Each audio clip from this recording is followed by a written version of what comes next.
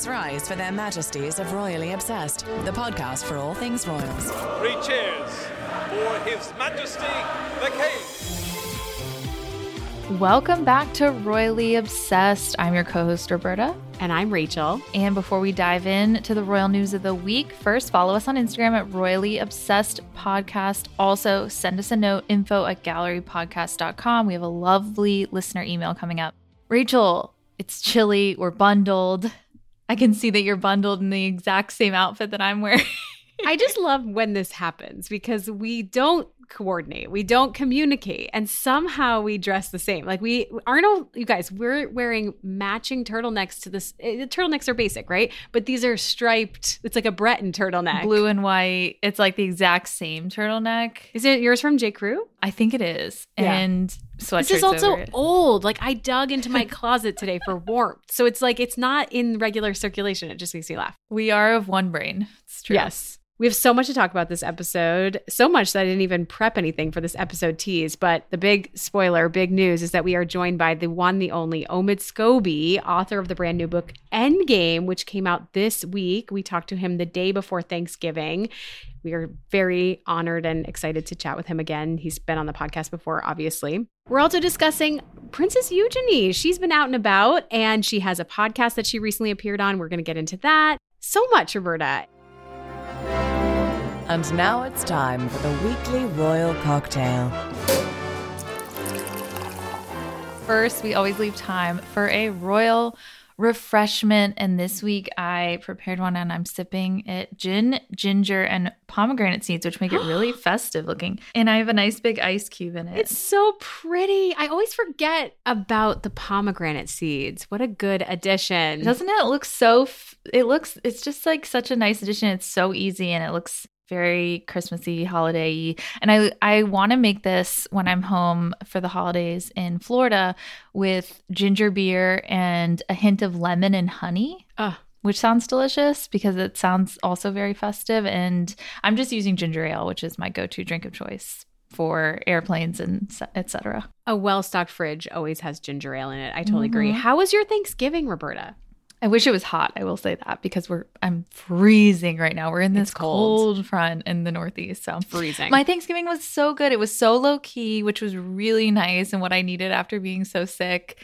And I just ate so much food. How was yours? Yeah, it was so good. I feel like it was totally relaxing. I did want to shout out that I watched this amazing, because we always talk about Ted Lasso here. It's just going to be this like royal adjacent conversation always. But did you happen to see that Hannah Waddingham has a special on Apple Plus? This is not planted, but it features cameos from, I'm not going to give it away, but a lot of the Ted Lasso cast. Oh, I see. I didn't know it had cameos. I definitely have seen it advertised on Apple TV, but I haven't watched. Is it good? It's so good. And I may have entered the era of my life where I can thank Kate for this, I guess, but throwing on a holiday Christmas concert or special in the background is just so delightful. And I did that with Hannah's, and I highly recommend to get in the spirit. It was really fun and had so much Ted Lasso energy infused. Ooh, that's such a good recommendation. I'm going to do it while I wrap Christmas presents. Yes, exactly. So it was a very chill time. I hope all of our listeners had a great Thanksgiving too. Yes. All right. Our listener email this week, which I teased at the top, Donna from Atlanta wrote us a lovely note. She says, "Dear Rachel and Roberta, I've been listening to the podcast for a couple of years now and just love your coverage of the royal family. My sister-in-law and I are totally royally obsessed, so much so that when we traveled to Las Vegas to see Keith Urban perform, we made sure to catch the Princess Diana exhibit at the Cosmopolitan. Here are some photos. Photo 1 is a recreation of Diana's wedding gown made of paper, which is hard to believe because it looks so realistic. Photo 2, several of Diana's gowns sold at auction. She also has a photo of her in her warm and wonderful sheep sweater next to one of Diana's, her sister-in-law and her outside the Diana Experience. And then they had a few of Princess Catherine's gowns as well. Donna continues, I highly recommend the experience if you happen to be in Vegas. Not expensive, and you get a wine glass with a D on it as a souvenir. Keep up the great work on the show. Love, Donna. We were always curious about this exhibit, Roberta. This reminds me too, who bought the $1 million sheep sweater from Sotheby's? I'm so curious. I know. Will we know? I would love to know that it's in a museum and that we could go and be as close as we were. Remember, they didn't have the case on it when we saw it because they were doing the shoot. Some other film media was coming in. I breathed on it. We were like that close. I was like, are we allowed to touch it? Why is it not enclosed? I also thought about, did you see the news this week about Diana's engagement portrait blouse that's up for sale? Oh. It's the David and Elizabeth Emanuel design that she wore for her portraits. Lord Snowdon snapped the portraits and they're expecting it to get $100K. But I feel like we may be surprised based on the sheep sweater. It's so frilly and so 80s, and I love it. It has like a big pink bow on the top. It's amazing. We need a Royally Obsessed auction fund just to, right? There's so many items all the time. For the crown, too, coming up in January. Yeah. And now, this week in royal history. Well, moving on to This Week in Royal History, we are flashing back to Kate and William's announcement that they were expecting their firstborn child that turned out to be Prince George, who is now 10 years old, if you can believe it. This was on December 3rd, 2012. So much has happened. So much has changed. The palace, of course, confirmed it early. They shared, Their Royal Highnesses, the Duke and Duchess of Cambridge, are very pleased to announce that the Duchess of Cambridge is expecting a baby. Sharing this because the players have changed, of course, but it says the Queen, the Duke of Edinburgh, the Prince of Wales, the Duchess of Cornwall, and Prince Harry and members of both families are delighted with the news. That's their signature line. The reason for the early announcement, though, because Kate was not yet through her first trimester, was that she was admitted to King Edward VII Hospital due to extreme morning sickness, as we remember. She had hyperemesis gravidarum, which meant extreme vomiting, acute symptoms. She was thought to be in the hospital for several days. I wanted to play this clip. Remember, we love the royals when they pop on podcasts. A great segue for the rest of the episode. But Kate stopped by the Happy Mum, Happy Baby pod, where she talked with Giovanna Fletcher about her experience with morning sickness. It was fine. I got very bad morning sickness, so I'm not the happiest of pregnant people. Have you had it every time? Or just yes, unfortunately. Lots of people have it far, far worse. But it was definitely a challenge, not just for me, but also for your loved ones around you. And I think that's the thing, is being pregnant, having a newborn baby and things like that impacts everybody in the family. You know, William didn't feel he could do much to help. And, you know, it's hard for everyone to see you suffering without actually being able to do anything about it. Especially since it's such an amazing, magical time. But then you're just feeling rotten. Yes. Utterly rotten. I was really sick. I wasn't eating the things I should be eating, but yet the body was still able to take all the goodness from my body and to grow new life, which I think is fascinating. It's amazing. Yeah. Like I said, now that happy baby is George at age 10. I did want to share that the Cambridges, now the Waleses, at the time in 2012 were still in Ainsley, and they were gearing up for a move to apartment 1A at Kensington Palace, their 20-room abode. So a big, big life transformation for them. And it's, you know, we've recently witnessed another transformation with them moving out of the city. More than anything, it's just the pressure that she was under to announce early, Roberta. Like, I think back to that it was, the reason was there was so much speculation about her hospital stay and that she was ill with something else that they had to announce it. But Kate and William really didn't want to. I do know that's kind of the norm to not share until beyond the first trimester. Mm-hmm. Also, what was interesting is the news of her pregnancy was what lit a fire under, you know, the Queen and Parliament and government then at the time to change the rule that a boy or girl could be named heir apparent. And that led to ultimately the Succession to the Crown Act being shifted in 2015, which meant that Charlotte doesn't get bumped down with the arrival of Prince Louis. I was going to say the hospital stay, it just reminds me of being in the hospital recently for 2 days and how the royals could never have any kind of illness without the public knowing. It's just so wild to think about how much their lives are public, that nothing like illnesses, anything, they can't get away with having privacy around them. I mean, they used to have like the home doctor, right? But that really shifted. And I think it's fascinating how modern times have changed that for them. There was also this announcement at the time that a royal baby is something the whole nation can celebrate. And it just made me think of recent conversations where, you know, these pinnacle moments, how they really draw in crowds and fans and interest in the monarchy. And we're just, you know, as Tina Brown talked about when she recently joined, we're a bit of a gap away from that. I think the Royal Mint gave away a bag with a coin in it, a blue bag with a coin in it to everyone born on that day. So there was like 1,000 babies born on the same day as George, and they gave that. I think that's a tradition that they do for the heir. So I might be wrong. Fact check me, listeners, please. But I read that recently. That's amazing. But anyways, fun thing to flash back to. We are expected to see Kate and William this week, tomorrow on Thursday when the episode drops. We can't include it this week. But at the Royal Variety Performance, they are seeing Cher, which is really exciting. I love Cher. Exciting. Always listening to the Mamma Mia soundtrack over here, which I know she does a lot of other things, of course, but and other royals. Yeah, she's joining Crown Princess Victoria and Daniel. It'll be at London's Royal Albert Hall. And I also was looking back because they did not go in 2022, and I was like, how come? And scratching my head, Roberta. Where were they? They were at Earthshot in Boston, where we were as well. Oh, makes sense. But they are also pinch hitting. I was going to say they're pinch hitting for Charles because he's going to be giving the opening address at COP28. So that's a big deal. I am mad that we won't get to talk about it this week because it'll feel a little old next week, but that's okay. I'm still excited to see what they wear. I know. Do you think it'll be Vampire's Wife? I feel like we need something sparkly. That's the signature look always, but they must have needle something and new. Thread. Yeah. There's a really pretty Beulah London dress that I've been eyeing, and I've seen so many British influencers wearing that I'm just curious if we'll see it on Kate. You heard it here first. All right, moving on to a few little tidbits of royal news before we get into our Omid Scobie interview. I just wanted to quickly go through these Princess Eugenie updates. So Eugenie last week joined the Table Manners podcast. That's with singer Jessie Ware and her mom, who's a chef. A side note, I just want to say that royals joining podcasts, like you mentioned with Giovanna Fletcher, it's just so enlightening. One, because I think I discover new podcasts that I end up loving, Table Manners being one of them, White Wine Question Time being another one that Eugenie was on.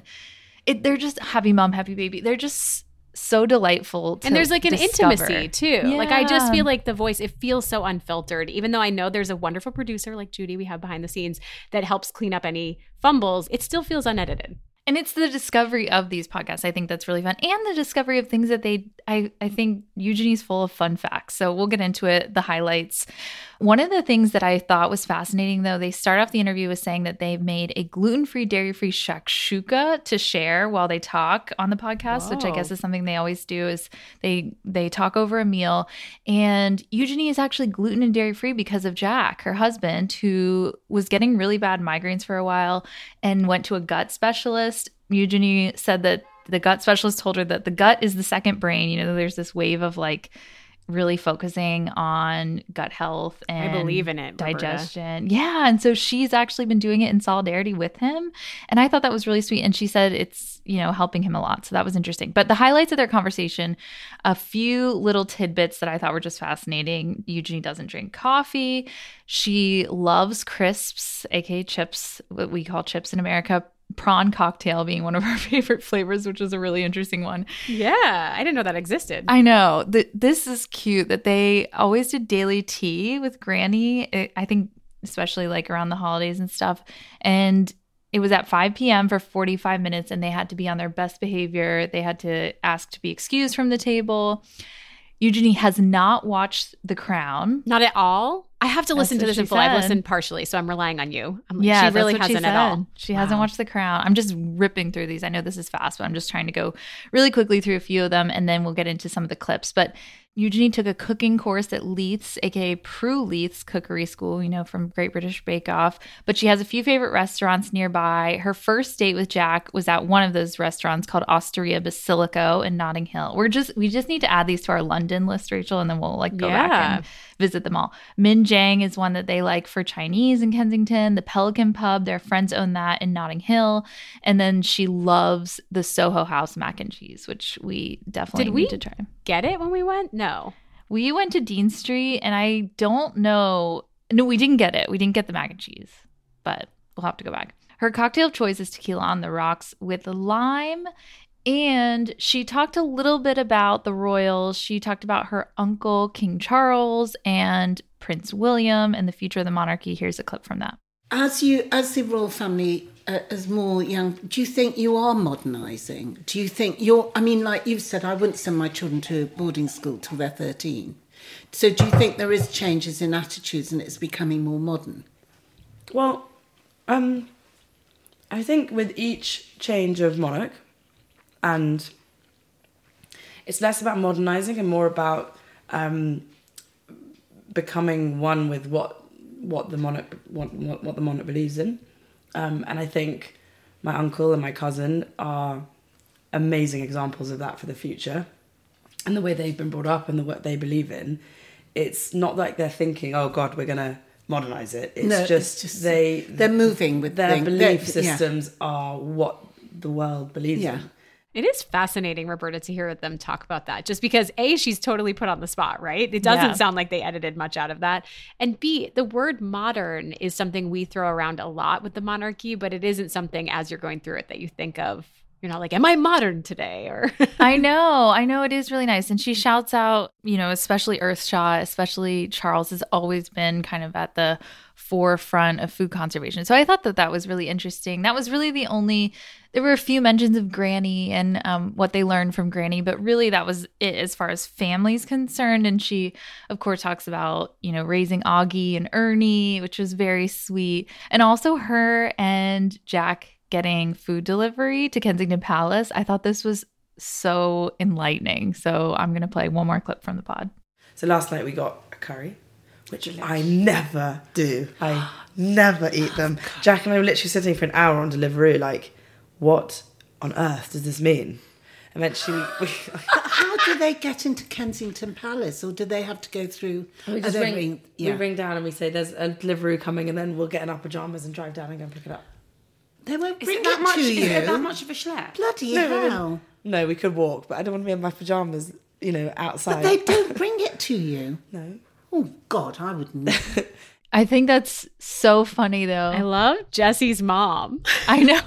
It's added to my list. Table manners is now on weekly rotation. She asks the right questions. Like, this is what I want to know. Does. I just want the mechanics of this because I don't understand. And I think William has talked about delivery before on a different podcast or radio show. And it's just so fascinating. It's like, how do you do these super basic things why is it so interesting? It is. It is so interesting, and I don't know why. But all right, one more Eugenie mentioned before we move on. They were pictured at the Abu Dhabi Grand Prix. They were on a little date night, but the picture is with Ginger Spice, which made me smile. Naomi Campbell, Orlando Bloom was also there.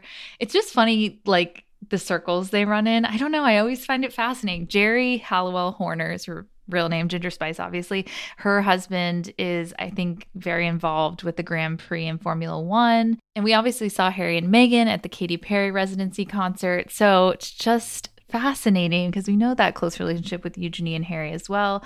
And then my only thought, Rachel, I don't know if you thought this too, Naomi Campbell and Ginger Spice, what is their secret to perfect skin? Because it's really blowing me away. Yeah. I mean, I definitely feel like 2024 is the year too. What are they talking about the trend with skin? It's like, you were talking about it, no makeup, right?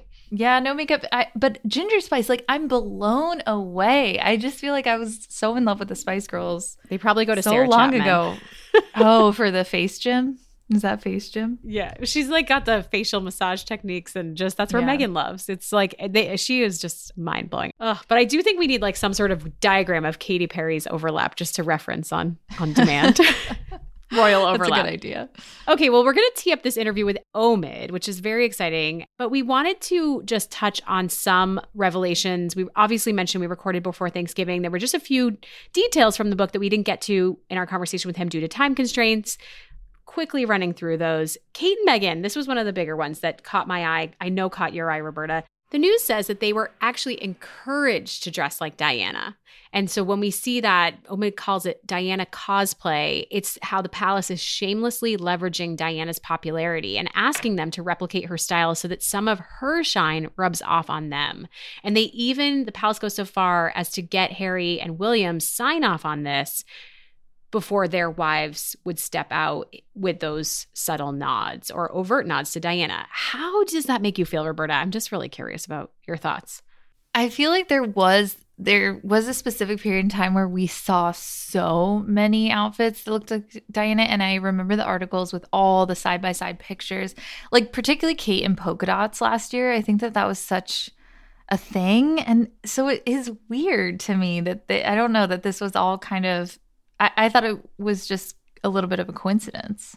Yeah, I mean, I think that the ties to the past always feel so touching. Like when we see it, we do like that, those sartorial nods. But I also feel like now knowing that it's a little bit of a marketing stunt and so aggressively staged feels a little bit icky. Because also it's like, are Meghan and Kate willing participants? Is this what they actually want to wear? And I don't know. It just feels a little curious. I mean, even like in addition, because I mentioned Kate and the polka dots, but even Meghan and purple and red, like was that part of this? It just makes me question. No, I think it was because it was another side by side. I mean, Beth and Holt, I read an interview where she described it, and she's obviously been on the podcast and we adore her, is that talks about how Kate in particular, because her book is about Kate, talks about how they work to modernize what was a Diana style. And Diana did touch every element of fashion throughout her tenure. So it's hard to avoid overlap, but it is interesting.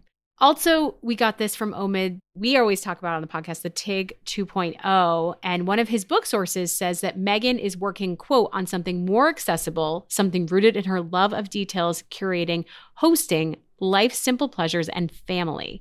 This was in an interview that Omid gave. He talked about how the project has changed about 5 times in the duration of Omid working on Endgame. He had also, like many, envisioned that she would pop back with something like the TIG or like Goop, but was told whatever Meghan is working on won't be about selling products. This throws me for a loop, Roberta. Won't be about selling products? But then it covers such a wide swath of things like curating, hosting, simple pleasures, details. Like, I don't understand how it could be so influencery without affiliate links. Like, I just don't know why you would do that. I don't know. I'm just curious.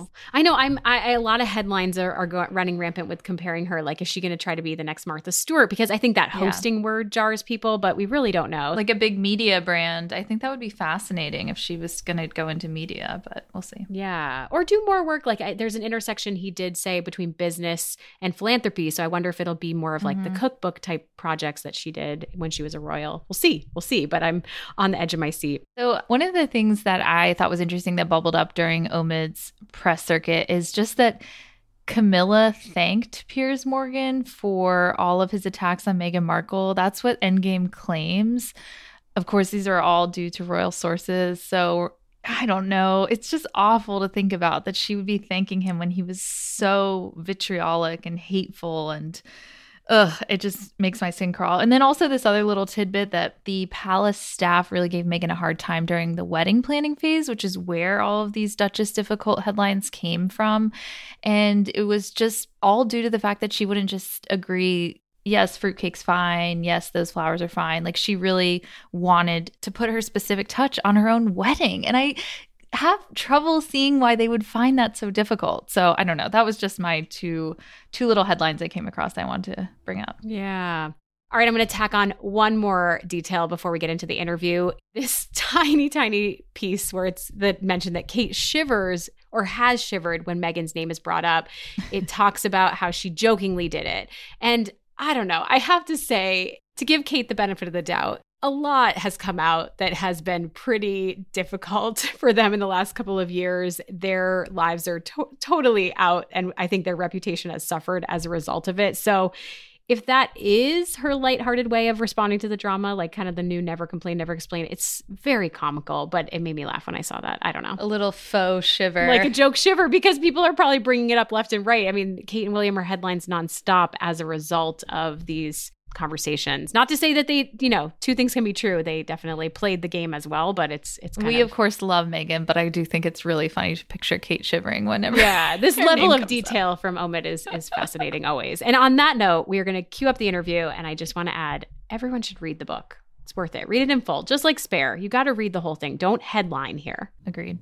Rose, we're welcoming a familiar face back to the podcast this week. Omid Scobie, journalist, podcaster, and author of Finding Freedom, is here with us. His newest book, Endgame, Inside the Royal Family and the Monarchy's Fight for Survival, is out this week. We're so excited.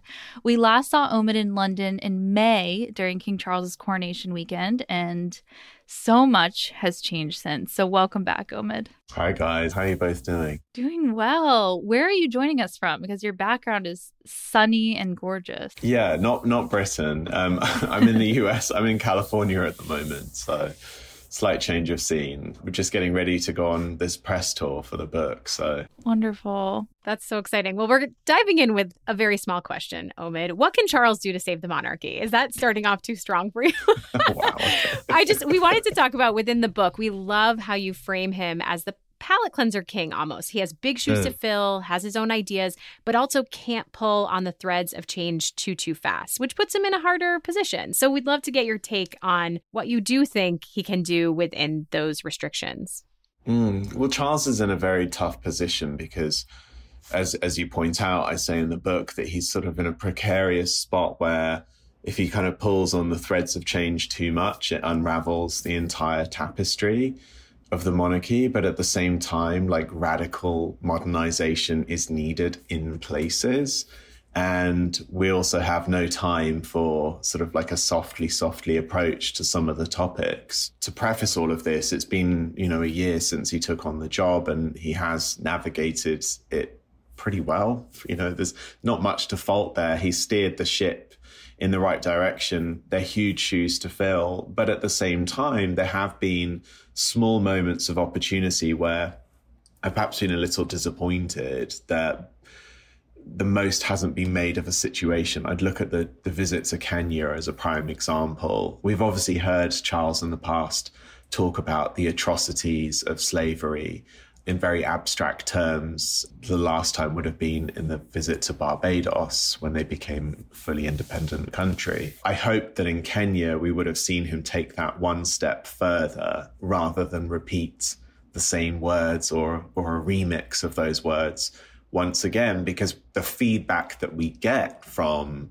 the countries affected by this horrendous history have made it very clear that they want more than that. The predominantly black and brown Commonwealth that was devastated by the history of slavery before becoming part of the British Empire, before becoming the Commonwealth as it is today, are all looking for those conversations, for those for the accountability, and the example has been set. I look at King Willem in the Netherlands, who's done a fantastic job of navigating this very dilemma, because I do understand that with an apology also comes questions of, well, are you then admitting that everything that the monarchy is today, the wealth, the fortune, the scale, is largely down to this horrible history? And if so, what are you going to do about it? So I realize it takes them into a very uncomfortable place. But you look at King Willem in the Netherlands, who apologized on behalf of his ancestors very publicly less than a year ago, spoke publicly and eloquently about it, not just to the nation, but to the world, and then addressed a point plan of how they were going to move forward tackling this topic. Money going into research projects that would delve into some of the finer details about the family's involvement and what that's impact has been on minority communities in the Netherlands today, how that's impacted racism in the Netherlands today. I think these are really important things, especially as a leader, as a head of state, to really think about if one cares for a nation, for a commonwealth. And so these abstract terms, these platitudes aren't doing enough. And I think that that's an area in which Charles can be bold, can create a legacy for himself, because otherwise, we've seen him referred to as the caretaker king in the Times, and so many of the sources I spoke to talked to me about him being the bridge to the true successor. And he's already achieved so much as the Prince of Wales. That is his legacy in many ways. But it would be nice to see him put his flag in the ground for something as the monarch as well in a relatively short reign. Yeah, that makes a lot of sense. We were struck by the fact, too, that King Charles, who you write in Endgame, is known to be more emotional, he's more open-hearted, that he hasn't done much to reconcile with Prince Harry. Why do you think that is? That totally goes against his personality, it seems like.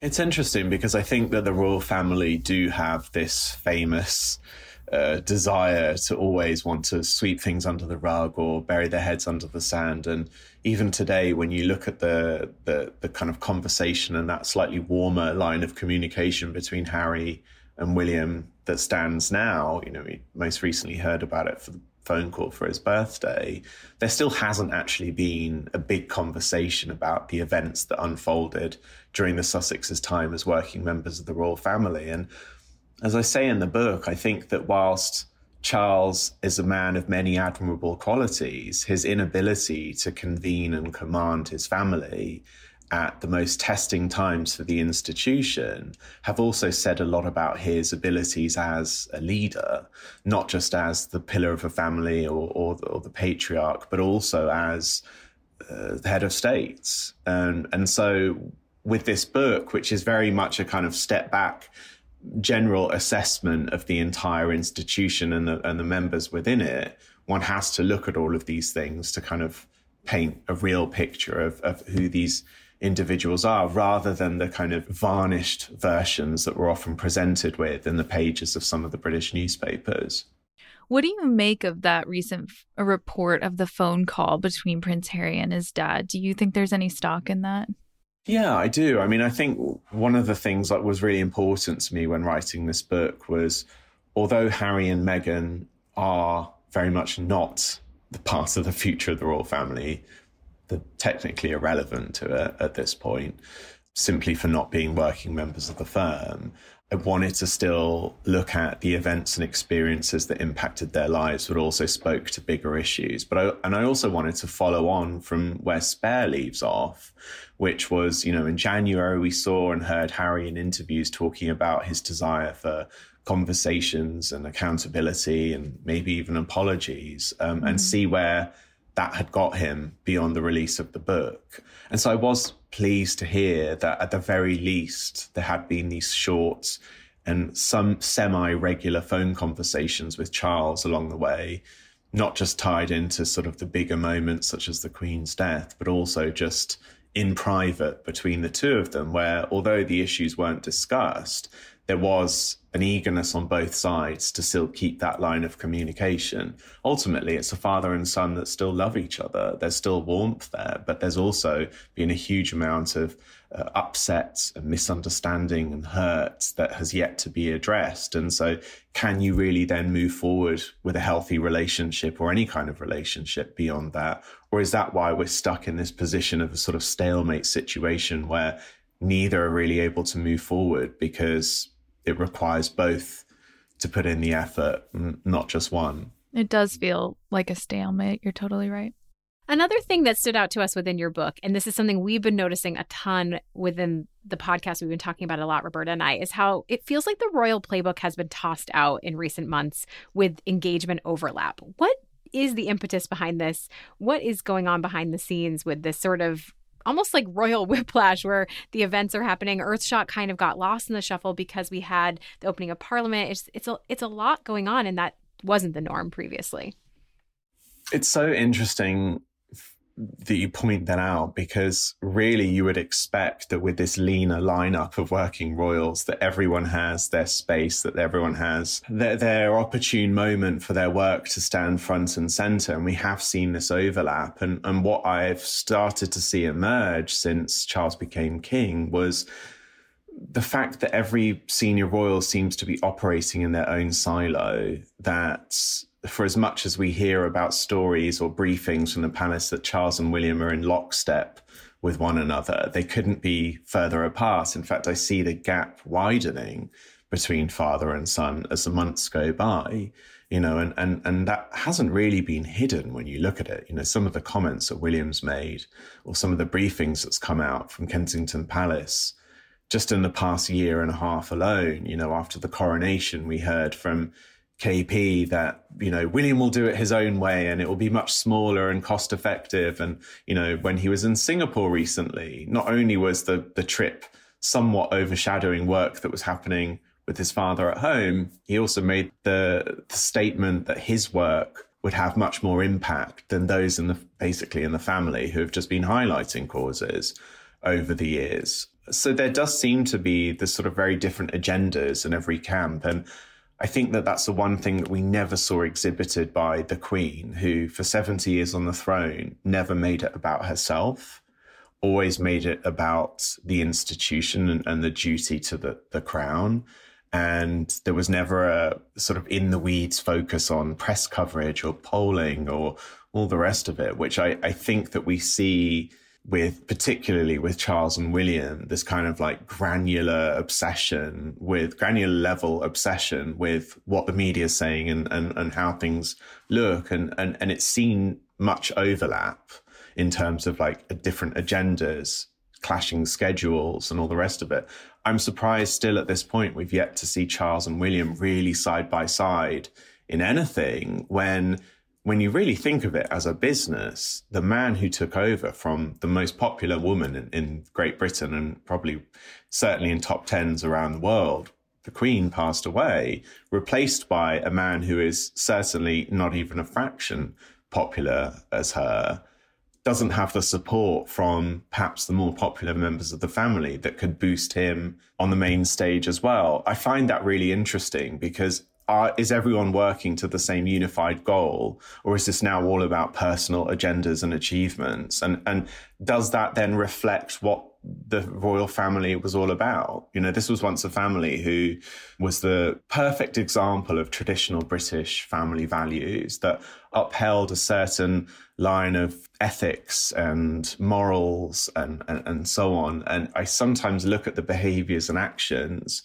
that we've seen displayed over the recent years, and I don't see that aligning with what the original kind of image of the firm was supposed to be.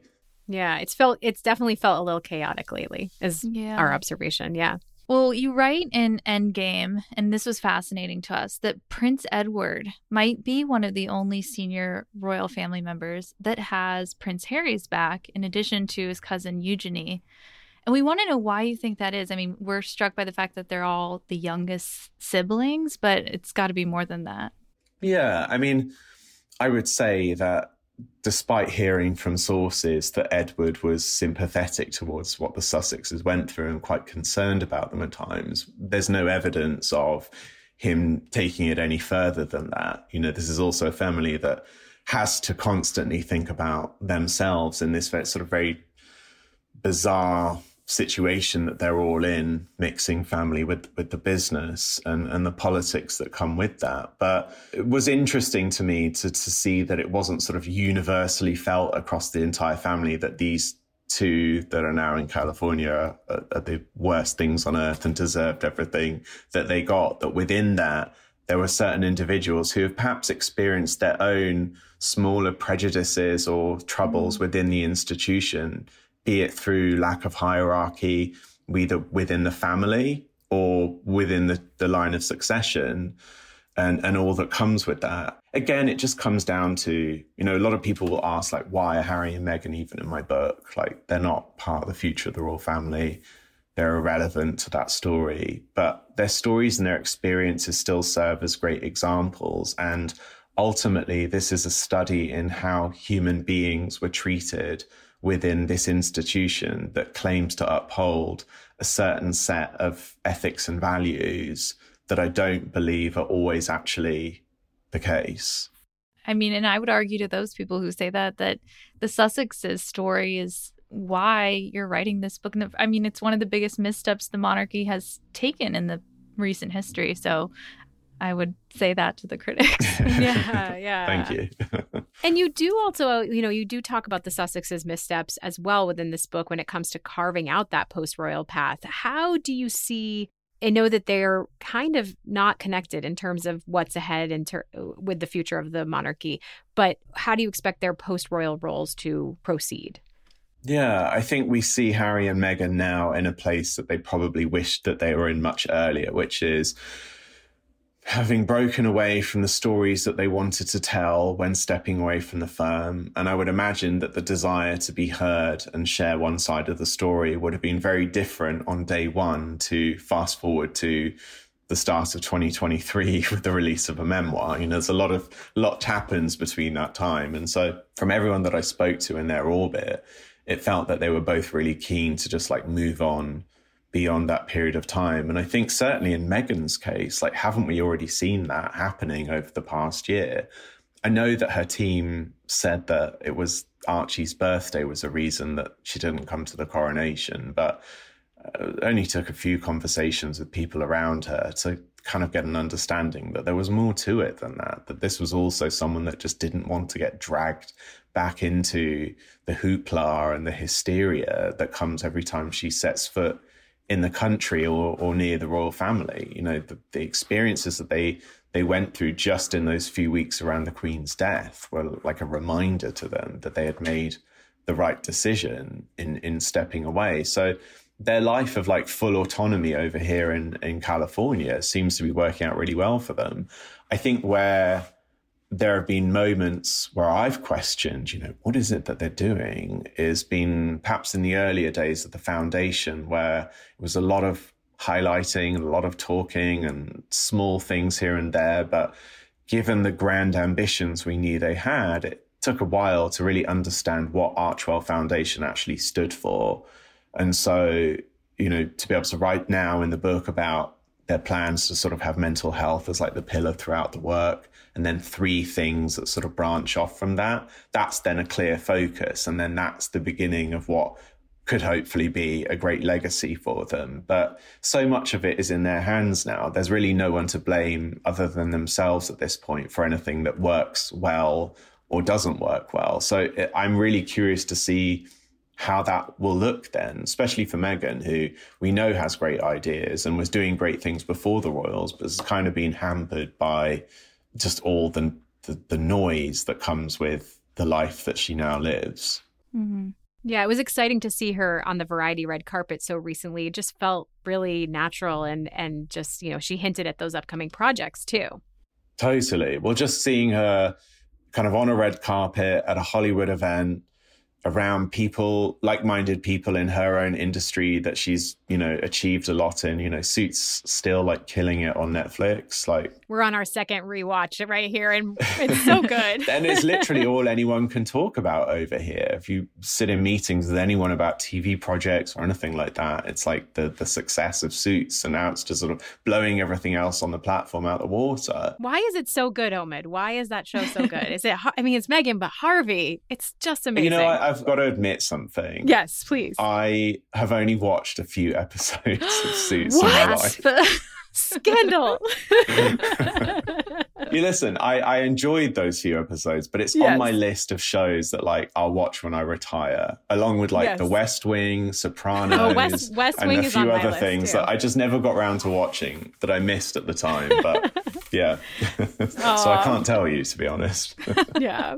Omid, you've covered the royals for over a decade. You have so many sources in the book. Was there anything that surprised you during your research for Endgame? I think it was like surprise/satisfaction to be able to piece together stories that I've either covered in part in the past before or didn't have the full information on, or we had heard some about from Harry, or things that I perhaps was a bit nervous about reporting before because I didn't want to get in trouble with anyone or be excluded from an event or whatever. So to be able to piece together all of those in the book, you know, and I think one of the biggest ones, or at least I appreciated being able to have the chance to put together, was the story of the rumours around William and Kate's fallout with Rose Hambury. And that obviously started on the pages of the Sun newspaper and took on a life of its own, which, as I say in the book, rumours are BS until proven otherwise and not worth giving any oxygen to. But anatomizing that rumour and the way in which it was handled by the palace, the goings-on within the institution that helps shield a senior member of the family, but also what goes into those efforts with the press and who suffers as a consequence.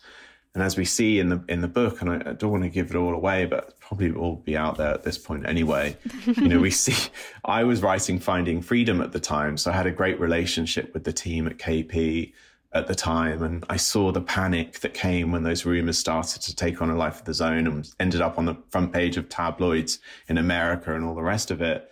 And the efforts that went in, I recall the day in which I write about in the book where, you know, William's head of comms comes to me and is like, well, have you ever thought about giving Finding Freedom to this like sketchy tabloid journalist for the exclusive? He'll help you promote it. This is the same journalist that had written the first story about the Rose Hanbury fallouts.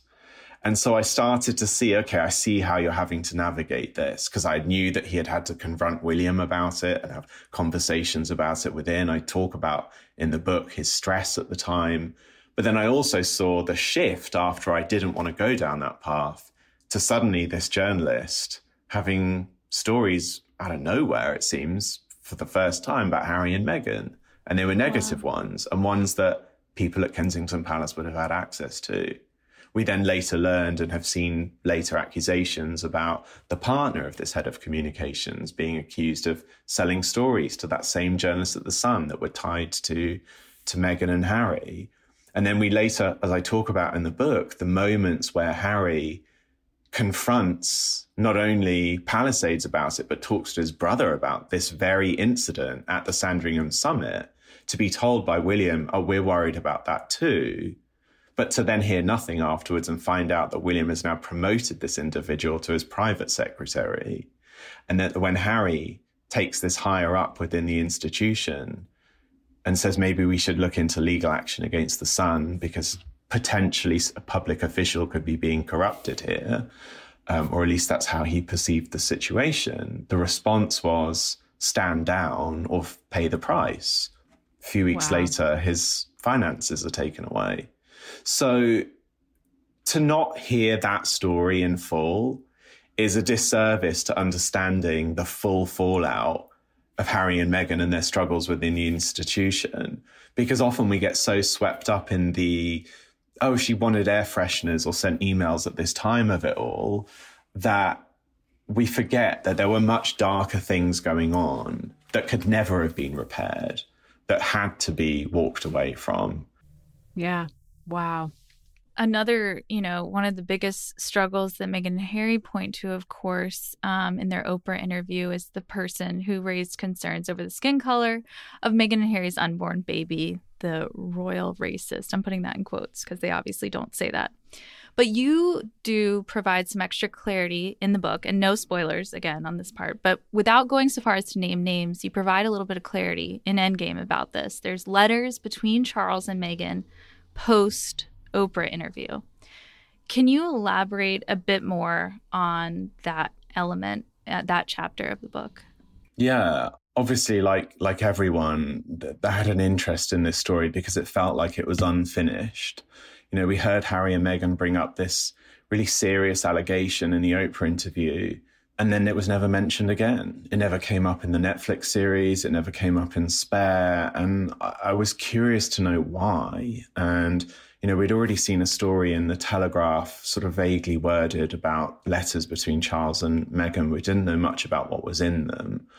And so to learn then that Meghan and Charles had spoken about the two family members who were at the center of this, firstly, I was surprised that it was two. I always thought it was one. That was how it was phrased initially or came across early. But secondly, that the conversation between Meghan and Charles was even happening, that although they didn't see eye to eye on how they perceived those words being used within the family, that they were able to at least hear each other on the matter. To me, that's probably the biggest moment of maturity that we've really had in any of these quarrels. And I then understood why Harry and Meghan didn't want to bring it up again, because it felt like it had been addressed with the head of the family. And although they weren't able to continue those conversations with other parties who were not interested in talking about this stuff, it was addressed and dealt with. It doesn't mean that there isn't a problem within the institution. I mean, the fact that the conversations were had in the first place is still an issue to this day. But I understand now why they didn't bring it up again. Thank you for explaining that. Omid, we're sensitive to your time. We're going to ask one more question and then a quick follow-up. But I just wanted to get your sense, because you do touch on one of the bigger problems for the monarchy as we enter the Carolean era, the lack of events that capitalize on the royal spectacle. The coronation was likely the last one to occur for a long time. So how does the monarchy keep its public engaged with all these kind of fractures at the seams? Yeah, we're sort of entering this cold winter now, a long one, where potentially there are no big ticket items for some time. And, it felt like maybe we had already had too much, but by the time we reached Trooping the Colour after the coronation, it felt like there was some royal fatigue across the country. I even noticed the crowds outside Buckingham Palace just weren't as sort of thick and excited as they normally are. It was much less people there.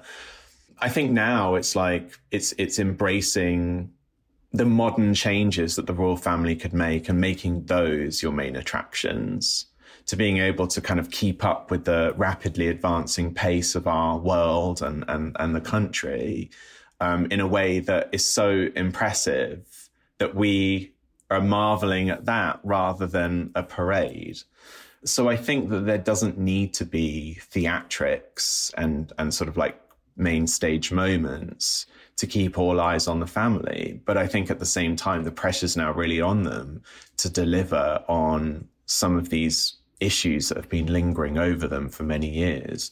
And so perhaps think more about the actual purpose of the crown rather than one's own agenda. And, I think royal commentators and experts and journalists use the term optics so bloody often. But I don't think this is a family that really is thinking about optics anymore, because time and time again, they're just not there. And I think partly the reason for that is there does need to be a change in the teams around the members of the royal family. There needs to be people from different socioeconomic backgrounds, from different ethnic backgrounds, from just new voices in the room that can have a real impact on the steps made by the firm moving forwards. We're ending on a really fun one, The Crown. Have you watched season 6 yet? What's your take? I did not expect for...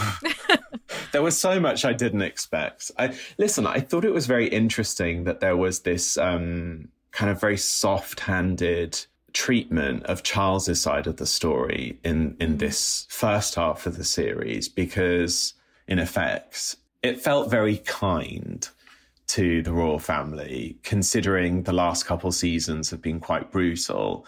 I don't know if that was intentional. I'm really curious to see how the second half of the season goes on. As much as I loved some of the earlier seasons, I will say I did struggle with some of these episodes. But at the same time, I'm very aware that I also have complete royal fatigue right now. And maybe it's just not the right time in my life to be watching The Crown. Yeah, digging in. I know. Well, we're so honored that you took the time with us, and congrats on the book. It's really a fantastic read and one to take your time with as well. No, thank you. I'm glad you guys read it, and thanks for supporting.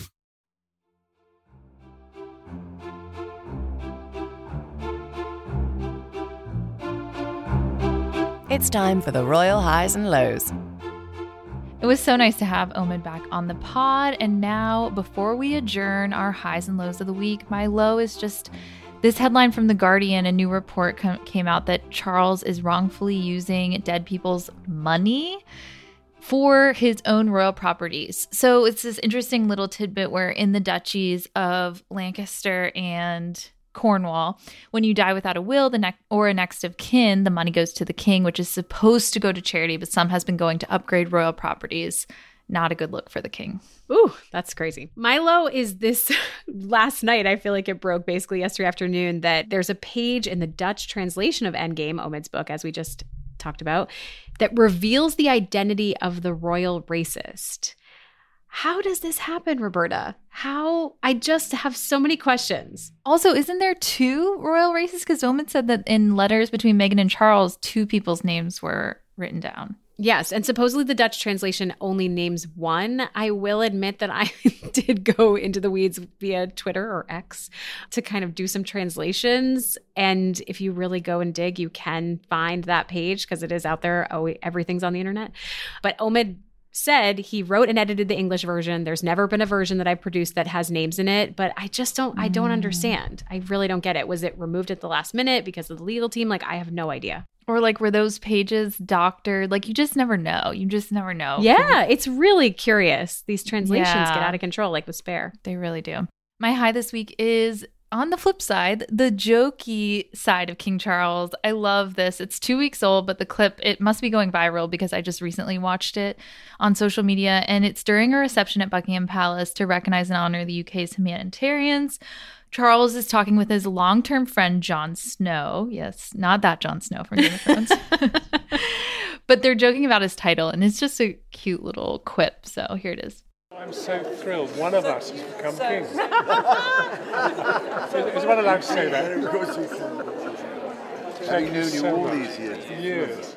Is one allowed to say that? I thought that was a very polite way of asking if you can joke in front of the king. That is really cute. I love that. All right, my high, ending on a fictional note, The Crown, Part 2, December 14th. It's coming so soon, Roberta, and we got some new teaser pics from the second part. Ed McVeigh and Kate Bellamy are reenacting the fashion show moment at St. Andrews when Kate suddenly caught William's eye in that see-through dress. I'm just curious, is this going to be super steamy? I kind of hope so. I feel like it's going to be a total 180 from part 1. What do you think? My jaw was on the floor when I saw the recreation of these runway pics. I don't know why. I think it's just so, the attention to detail from The Crown is just so staggering. Like, you and I even talked about the Camilla pictures. Yeah, there's a photo of Charles and Camilla's wedding from 2005. Olivia Williams' exact replica. It is wild. I can't wait for part 2. That's my high. I can't wait either. Oh my gosh. It's going to be a roller coaster again. All right, just a reminder before we close, leave us a royal review and rating of 5 stars if you have time. We would love that. The review of the week is from Spare Sister. This person writes, Prince Charles' birthday presents. I'd love to know more about Princess Elizabeth's statement that Prince Charles received so many gifts at his birth that she wanted to share them with other babies born that day, week, or month. My sister was one of those babies, and although my mother told me the story several times, it never ended with my sister receiving a gift. Did that actually happen? Thank you. Okay, I do feel like our producer Judy should pump in some investigative music while we go sleuth this out. Did you sleuth it out, Roberta? I did sleuth it out, and I found out that this did actually happen. So it's fascinating. I mentioned it earlier in the episode with history that they gave out a little bag with a silver coin for George's birth. Well, it just so happens that they did this in November of 1948 for Prince Charles's birth. It was actually from the Ministry of Food. Buckingham Palace suggested the idea of a food gift parcel for mothers and babies born on the same day as the royal prince. A reply was received from Buckingham Palace stating, Her Royal Highness Princess Elizabeth thinks this is an excellent idea and desires me to ask you to go ahead with it. So they sent out food gift parcels. The only catch is that there were 1,000 more babies born on the same day as Charles than they originally expected. So it took them a really long time to get all these parcels out. I think the last one was delivered February of the next year. But the parcels contained honey, marmalade, soap, butter, dried eggs, and even meat products like bacon and beef. So I'm sorry that your sister didn't receive one, but it looks like this really happened. But also, was the Queen talking, or I guess Princess Elizabeth talking about gifts that Charles was sent as well that she wanted to distribute? So I didn't find anything about that. But if he was gifted food gifts, maybe they redistributed really them. Funny. This was coming from the food ministry. So I think that they just wanted to send everyone who was born on the same day something special. Really interesting, though. Well, I think Spare's sister needs to write a note to Buckingham Palace and inquire further. Yes. But thank you for the review. 5 stars is so kind. So kind.